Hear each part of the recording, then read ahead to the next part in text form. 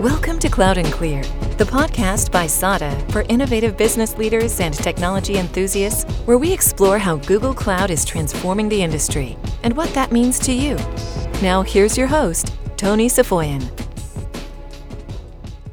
All right, welcome to Cloud and Clear. Today we have a very special guest, a different kind of guest than I've had so far. Welcome to the podcast, Stephen Arikani.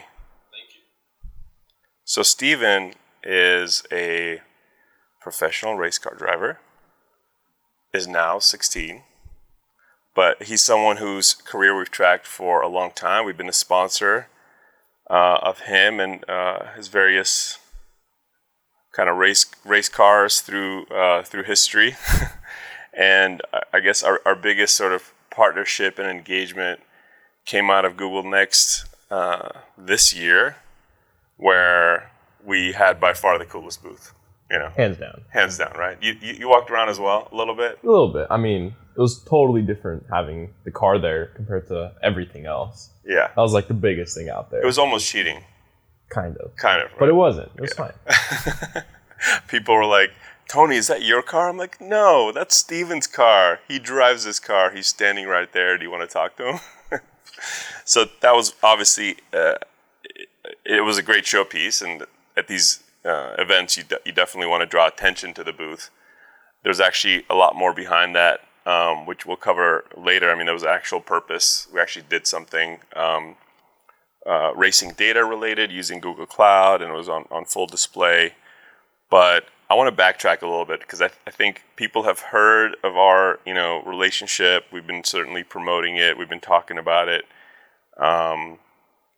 I want to give the audience a chance to get to know you a little bit, and then there's many reasons why we were attracted to what you were doing in your journey, in your life, in your career. It was above and beyond. Obviously, we have a relationship with your father, and he's an amazing person. But go back a little bit into how you became a now 16-year-old professional race car driver in a Lamborghini. Let's backtrack a few years. How did it all start? Hitting the rewind button, we start out age 6 years old. I've been playing racing games for God knows how long. And I just had this huge passion for cars and like the speed. And my father himself was, and still to this day is actually a car collector. And it just always fascinated me, the shape of the cars, the way they look, how different they are from one another. And it just drew me in, and it's something I always loved. Just having like that speed, like the feeling of the adrenaline when you're driving. Yeah. So when I was 7 years old, I got into my first go-kart, and we hired a coach, which is actually a good friend of ours at the time, still is to this day. And in a year, 2-3 years, I already passed him. And once that happened, he told my father that it's time to stop go-karts. Let's get him into an actual car. And again, how old are you at that point? Probably late 10, moving on to 11. And I'm already moving into street cars at this time. Come on. Can you reach the pedals? I mean, you're pretty tall. But I mean, I did have to do a lot of seat distance. Tall now. I mean, back then, I will say it was pretty short. I mean, I probably got my height when I was 14. Yeah. So it was a little hard. I'm going back to like Indiana Jones, that scene where that kid like is driving that car, but he has these bricks tied to his feet so he can reach the pedals. That's just where my mind goes. And so when I first turned 11, I started doing like street cars, and I would go to private track days, or we would actually rent the track out and basically just have another instructor there to train me and be along with me through the entire journey, and basically set up a very good base and foundation for me to like work on and start really progressing on. Moving along, after driving street cars for a year, age 12, my father purchased the Lamborghini Gallardo Supertrofeo, the race car. And at first, I was looking at the car and I was going, oh, there's no way in hell I can drive this thing. This thing is way too crazy for me. Right. And then he was just like, no, you got this. So I just sat in the car. I mean, we had to put extra padding on the seat because I couldn't really look over the dashboard to reach the pedals that much. So after we got the padding sorted and all the seat adjustments, we went out and I sucked. Yeah. To be honest, I did terrible. I mean, my first time driving a race car, it was totally different. How old were you at that point? 12. 12? Yeah. Wow. But yeah, I mean, my first time driving the race car, I definitely wasn't the best. I mean, I wasn't the slowest guy out there, but definitely was very far from the quickest. But you were probably the youngest. Easily. Yeah. That might have something to do with that. A little bit. But just to have, I think, the bravado to want to do it. Yeah. And obviously, encouragement from your dad was important, but. So I wasn't the best, and I was like, I told him, I was like, there's no way I can do this. It's like, I'm not good at it. And he was like, that's how I was when I started, so I don't see any reason why you shouldn't be like that. So then after that, we just started doing training and more training, and we were at the track, I don't remember. I mean, it got to the point where I was getting heat rashes from being in the car for so long and, you know, always being at the track. I mean, I'm pretty sure we were there almost once every other week. And for, I mean, racing and practicing, that's a lot of like driving time. Moving on forward, after about a year for that car, because we trained so much, we basically outdrove the car. And then we moved into the Huracan Super Trofeo, still part of the Lamborghini franchise, obviously. And we just did more practicing with that car. We wanted to try and run in the Lamborghini Super Trofeo series, but at that point I was 13, 14, and IMSA said no because of age. Mm-hmm. You have to be 16 in order to drive. I think that's about the time we started, like, being a sponsor or something. I actually think it was once I was getting towards the end of the first Lamborghini. Yeah. Even a little earlier than that, I remember. Yeah. And then after about a year of driving the Huracan as well, we switched over to the Huracan Evo, which was the normal, the Huracan race car, except it had different aero, different bodywork. I think a little bit different of the internal like technologies. I'm not 100% certain about that. And then we tried to get back into the Lamborghini series, and they still said no. And I was 15 at the time. And we were just like, well, what do you do now? Mm-hmm. Like, you got to keep driving. Exactly. So we decided to basically just keep training on the car. Mm-hmm. And again, about a year and a half after having that car and practicing, we switched over to the Mercedes GT3 car, mm-hmm. Which was basically a big step from, you know, a cup car to a GT3 car, as in the horsepower difference. You know, it's not the same like brand, so you know, I have to adapt to like the way the car feels, how the chassis is, mm-hmm. and everything. And I think that was a pretty big like light bulb in my face that says, you know, there's so many different cars on track. Having that knowledge of how every single other car is will help you get that extra gain on the mm-hmm. other person. And basically, like, the big thing about it is that I just love doing it. Mm-hmm. That's why I keep wanting to go back and go to more races, and you know, and that's just like the addicting thing is like the feeling of the speed and like really getting that win, because you know, all this training, this hard work, it all pays off. And I think that's what, you know, really keeps me pushing. Yeah, even being just kind of tangentially involved in your career through, you know, I came to one of the races.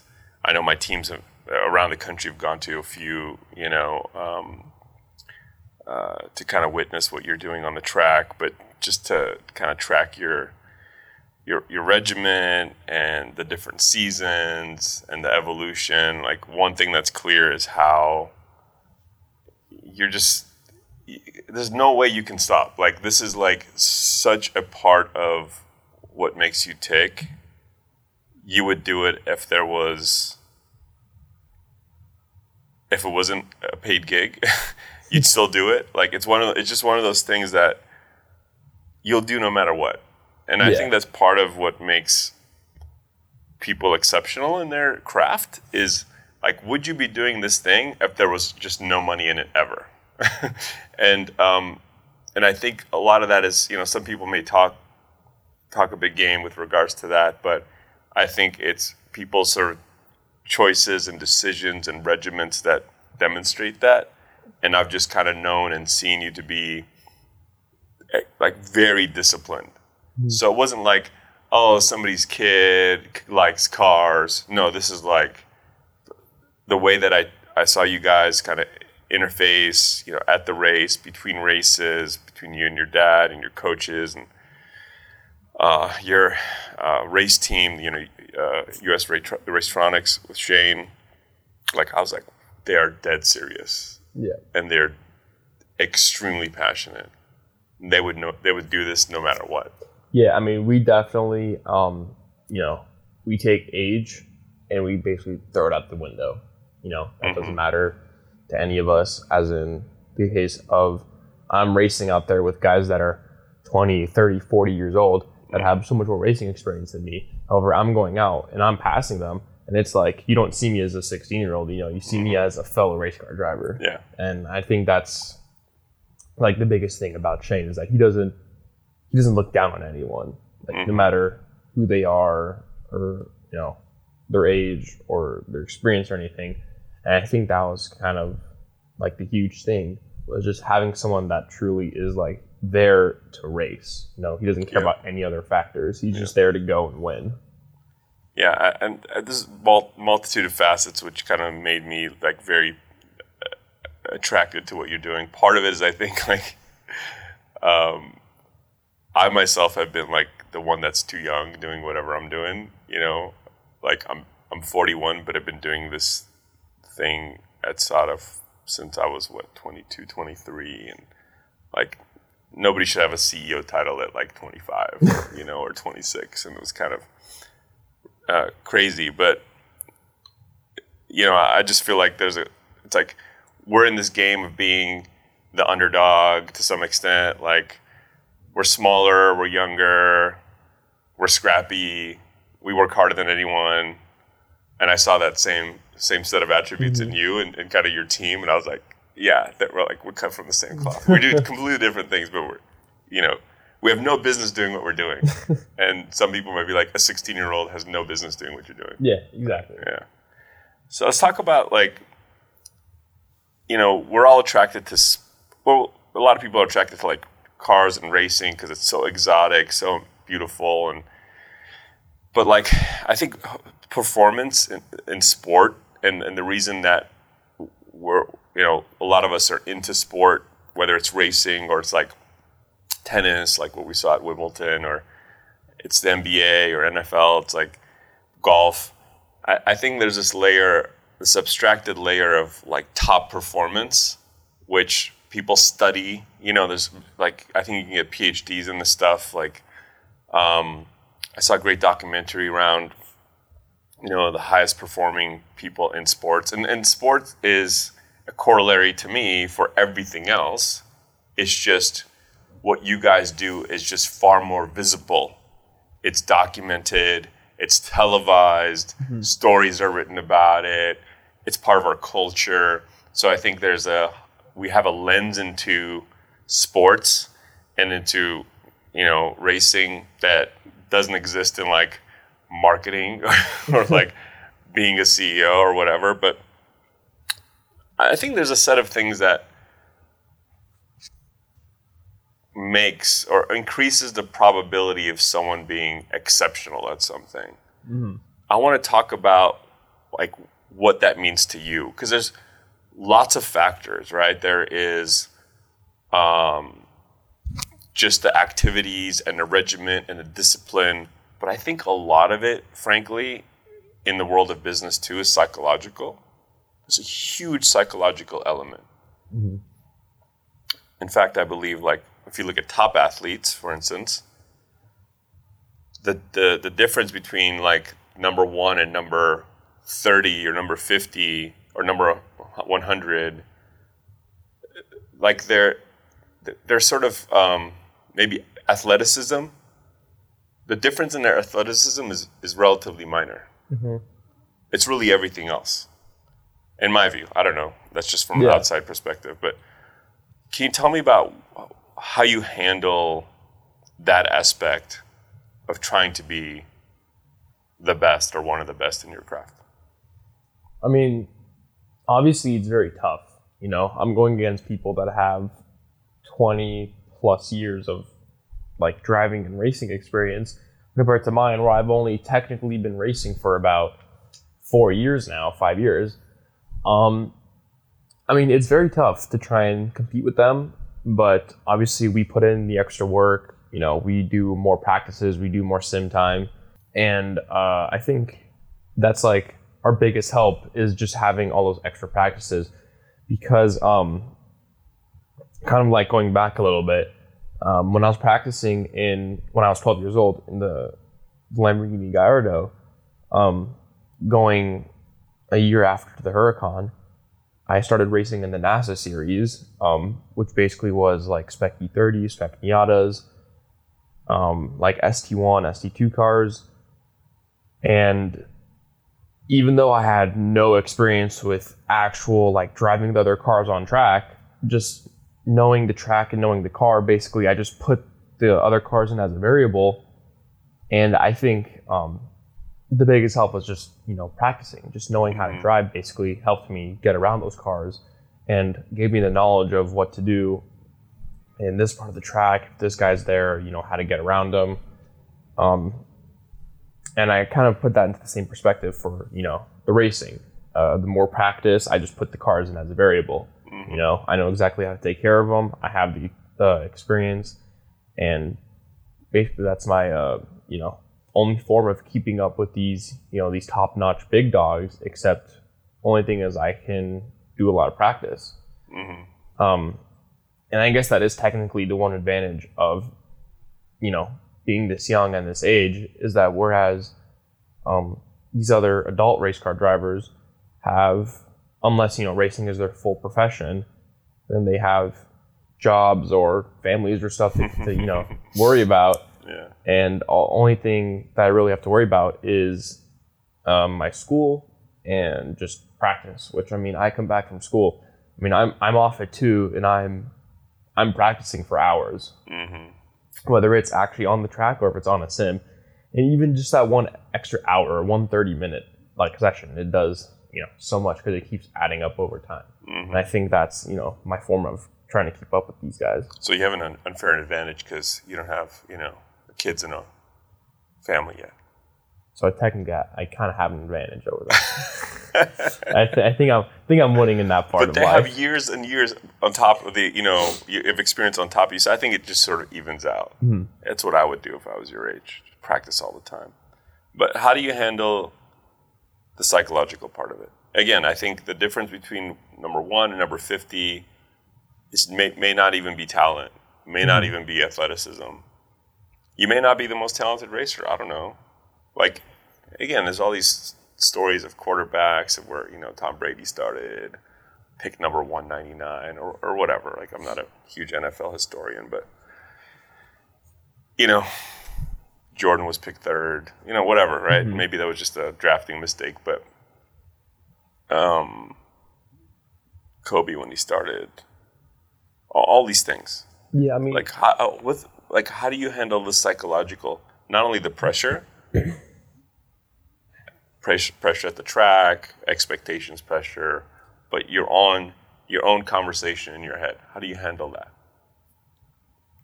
I mean, to be honest, like pressure has absolutely zero effect on me. I mean, I walk into the track and I go, all right, I'm just here to drive. You know, I'm sitting in my car before a race. I'm like, all right, can we start driving? It's like I'm there to like drive and race other cars. You know, I'm not worried about what the guy next to me is doing. I'm not worried about what he's thinking. You know, I have my schedule. I stick to it, and that's it. You know, there's no other thoughts in my head. I mean, before a race, I'm just closing my eyes, like I'm in my zone, and just basically getting my head ready. You know, putting out all other factors and just focusing on the track ahead and not looking behind me, because what's behind me is already done. You know, we're focusing on attacking. We're looking forward. And basically, you know, you can have other race car drivers trying to get in your head. You know, they'll come up to you, they'll like talk to you and stuff, and you know, even they'll talk smack behind your back. I mean, it's racing; it is what it is. You know, it could be the same thing. It happens out in the world, happens out in other sports. You know, racing isn't the only place where trash talking takes place. But I think racing has probably the worst form of trash talking, since, you know, you can't throw a ball back and forth and hit each other in the head. You know, you're dealing with $250,000 cars that have 600 horsepower that you can ram into each other, which would do a lot more damage than a ball hitting your face. Right. So I think, I mean, it's definitely more dangerous than I mean, it's a lot of other sports. It's very dangerous. But yeah, so basically it's just try to keep the right guys in the right place and try to stay away from the wrong guys in racing. And I just basically throw that in the back of my head. But once I'm in the car, everything goes away, and I just drive. I think just that mindset at your age is pretty advanced. I think people into their 30s, 40s, 50s don't always learn how to focus to that extent. How to have a mindset that's like, I'm actually competing against myself. I'm competing against my last lap time or my last race. And competition exists. It's a reality in our business. There's competition, obviously. But we really kind of, and I'm competitive too. Like, I want to be, you know, the best at what we do and all that stuff. But I know that at the end of the day, we're just competing against ourselves. Like, are we, like, I feel like we're the only thing that can get in our way. Because, I mean, no one else can really stop you. You know, it's having the thought of other people stopping you is what, you know, you're stopping yourself because of that.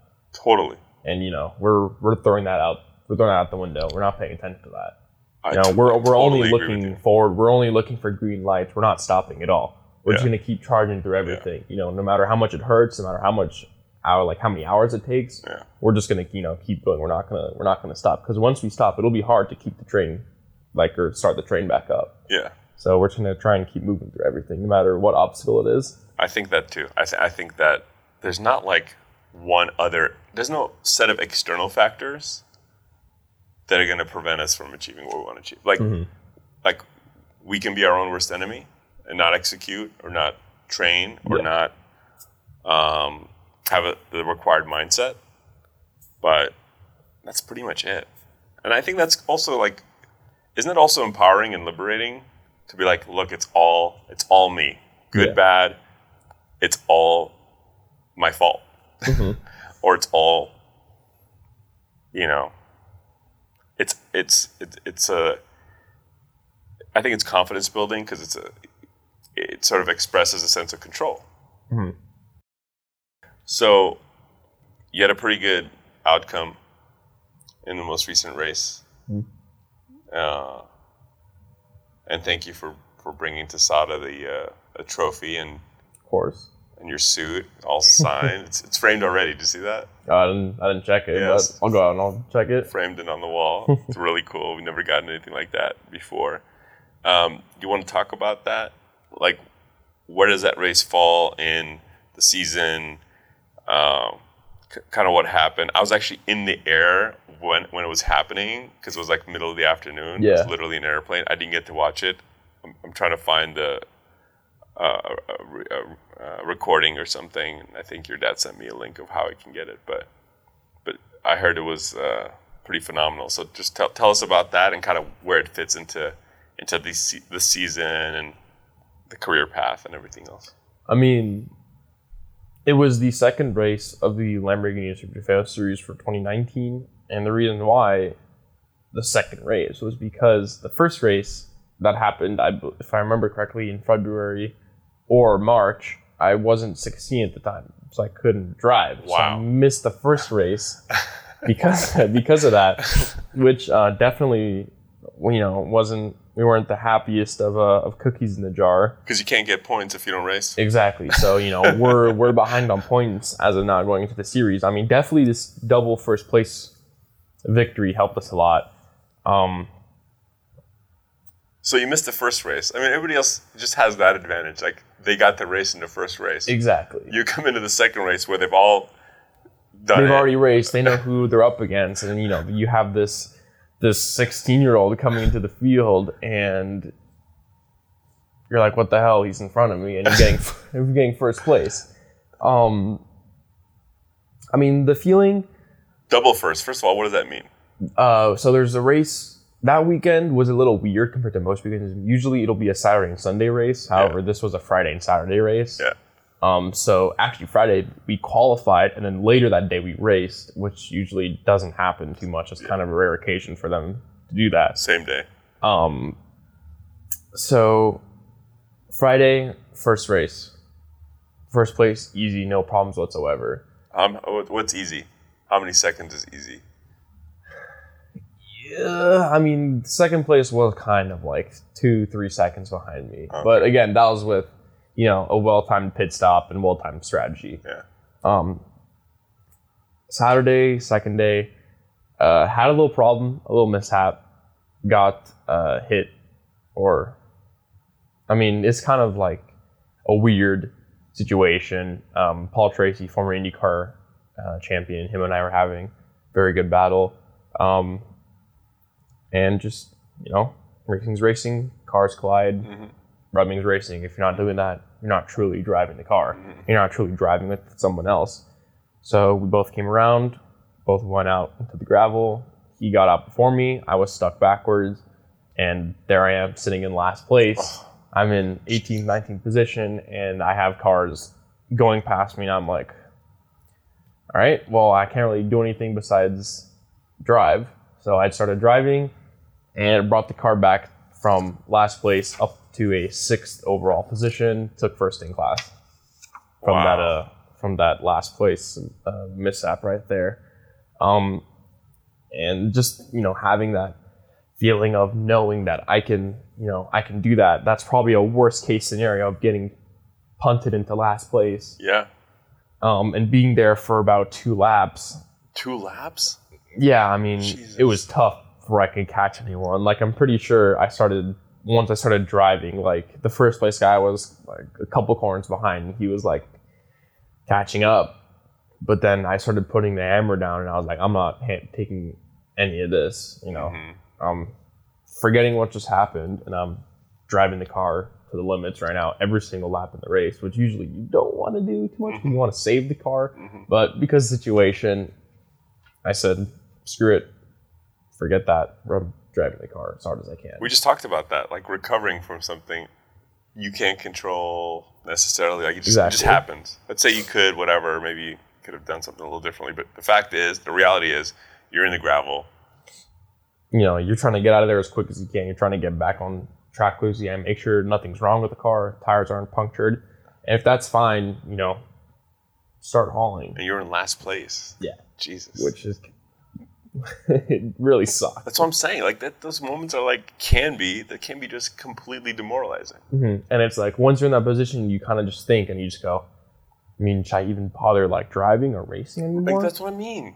Because, you could easily just park the car and quit the race for that day. He was like, yeah. I don't want to do this anymore. Yeah. But it's just like, those drivers, those aren't drivers. It's the ones that get into the problems and keep pushing for the win. Those are the true drivers. They're the ones that don't give up.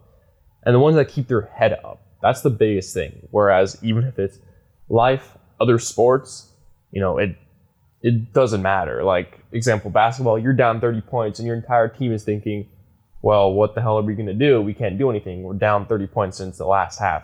You always need that one guy that picks their head up and goes, no, everyone get up. Like, we can do this. Let's go. Exactly. That's all in our head. There's nothing to think or worry about. We can do this. Yeah. And just putting that factor, into racing, saying, I can do this. There's no point in stopping. We've come this far. I'm going to keep driving and I'm going to keep trying and pushing. And so getting that win, it just it just brought like pure like joy to me, because of, you know, all the factors, all the variables we have to deal with. It was a lot that day. I mean, it looked pretty gloomy for us to even pull out a third place win. Yeah. Let alone we pulled out first place that second day. So it was pure joy that second day. Amazing. Those are the stories, man. I'm telling you, like, that's what I see in you, and I see that in other people and organizations that are, you know, teams that are trying to be the best in the world at something. And there's a few things that are just completely common with all organizations and people that think that way. And I think that ability to recover is probably top, you know, one or two difference makers in, you know, those who are best in class and those who aren't. Like that ability to recover. Because, yeah, I mean, arguably, like, it takes also a lot of mental stamina to train and do all the, you know, all the just routine stuff that's so important. But, like, that ability to recover isn't, like, for granted. You can't just it's just not automatic in a lot of people. But I think that's amazing. And we were just talking about that, and it was part of, like, not that long ago, where there was a clear example of, I think, what makes you special. So, season-wise, where are you guys right now? I mean, that was race 2. So. Yeah, that was that was the second actual, like, full weekend of racing in the series. We're going on to the third one. In about, if I'm not mistaken, 2 weeks from now, 3 weeks, we're going to go out to Wisconsin for Road America. I mean, obviously, Road America is a love or hate track. You know, there's not really an in-between of, oh, I like this section, this one's okay. You know, it's kind of like you either like it or you don't. And I think that's going to really get in the heads of a lot of drivers. And I think definitely after this race, a lot of people that are going to be talking, and I'm pretty sure the other guys in my class are going to have, you know, their tails behind their backs and thinking, well, this guy just came in, his first race ever with us, and he beat us. You know, so they're probably rethinking, and that's the thing, is that they're worrying about what we're going to do, what we're planning, what our schedule is, whereas we're sitting here and we're having a normal conversation, like we're just talking normally right now. You know, we're not caring about what they're doing. Right. And I think it's just, you know, getting in their head, because once you're out, you're next to them or you're behind them, and then you go, oh, like, crap. Like, I know what this guy can do, but who knows if you can pull something out. And you just have that constant thought. Whereas racing what's in front of them, they're racing what's behind them. Yeah. No, it's a formula for disaster for sure. And again, I think if you were to outline, like, the collection of things, strategies, or just mental kind of positions on things, another top 5 is, like, just worry about you, what you do, what you can control. There's a lot of things you can't control. Let's worry about that. I think a lot of people spend time in all the sports of life worrying about what other people are going to do. And yeah, it's not, because it's like, part of that is like, because you can't control it. So why spend a second thinking about how much they're going to train, what they're going to eat that day? Like, exactly. That's like, you know, you take no part in that. Yeah. I think that's really powerful. So what's next? Like, how long does the season go? And then where do you, like, what's the plan? Because you switched, you know, cars and teams, but, like, what's the plan? You're back with Lamborghini now. The plan is to finish this race season, you know, see where we stand, see where we finish. Just because of us being a race down, it's going to be hard to really try and take this race season, being honest. So we're going to come back next season, do every single race again, and really win that one. You know, we aren't here to mess around or get pushed around. You know, we're here to drive, and, you know, that's what we're really putting our foot down and proving to other people, is that Well, I mean, people still look down at me, obviously, because of the age. And we're saying, who cares about that? If you can drive and if you're a competitor, who cares how old you are? Mm-hmm. You know, you can train a 7-year-old or an 80-year-old to do the exact same thing I'm doing. But I wouldn't care about age. I'd look at them as they're driving, they're doing exact times that I'm doing. I need to see them as a problem, not as like who they are. Mm-hmm. Long term, I want to keep driving, no matter what it is. Whether Mm-hmm. I'm a coach, I rent seats, or I'm offering my car. Just, you know, having my car out there, being on track, or just anything like related to racing. That's like all I want. You're going to be in the game no matter what. Yeah. No matter what it is. Whether I'm servicing a car, taking care of it, like helping someone work something out with the car, just basically car and racing related. But you rather drive. Oh yeah. We talked so much about the racing and all the corollaries of life and all of that, but I mean, one of the reasons, and we knew this, I think, early on, is like at some point we're going to get together and figure out how to like help you optimize some of your racing and strategy based on data. Mm-hmm. Like cars generate so much data. Yeah. And the first time we did that, obviously, was the telemetry data for the last car. And, you know, we'd never done this before, but, you know, we took all that data, we essentially put into, like, you know, BigQuery and visualized it with Data Studio. And it was like kind of, you could reenact the entire race kind of visually. And we built that. And I think we're just kind of scratching the surface. And I think every series has its own rules around what you can and cannot do with that data. But, you know, we really kind of want to continue pushing the envelope on that with you. And there's this concept of like, you know, some cars you're allowed to get the data real time and some cars you're not allowed to get the data real time. But can you imagine, like, even based on kind of what we did around Next, like how do you best kind of put that data to use to change your strategy? The biggest thing that, you know, the SATA systems technology is allowing us to do is, whether the car lets us or not, is having the ability to pull that real-time data.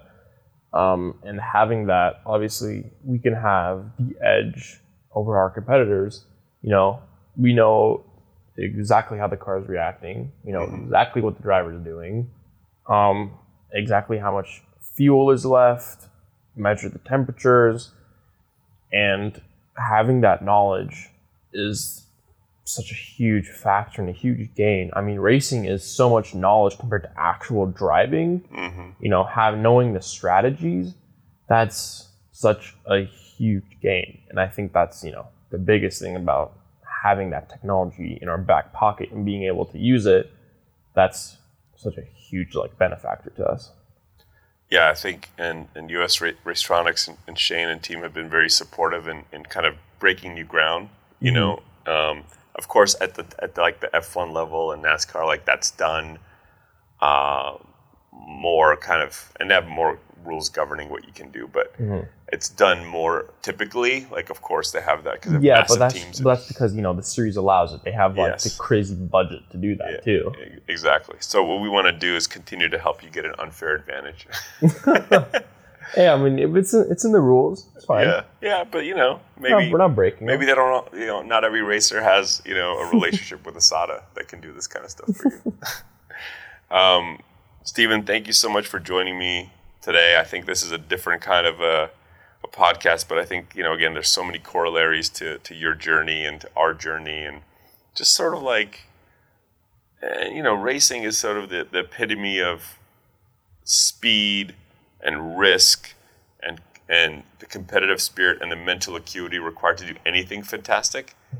It's like being in a car going that fast for many, many years at different levels. It's just certain kind of discipline and headspace that's required to do that. So I really enjoyed the conversation. I think our listeners will enjoy it too.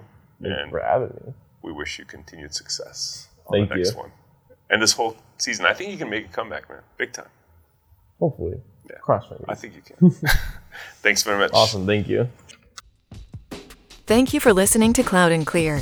Check the show notes for links to this week's topics. And don't forget to connect with us on Twitter @Cloud and Clear and our website, sada.com.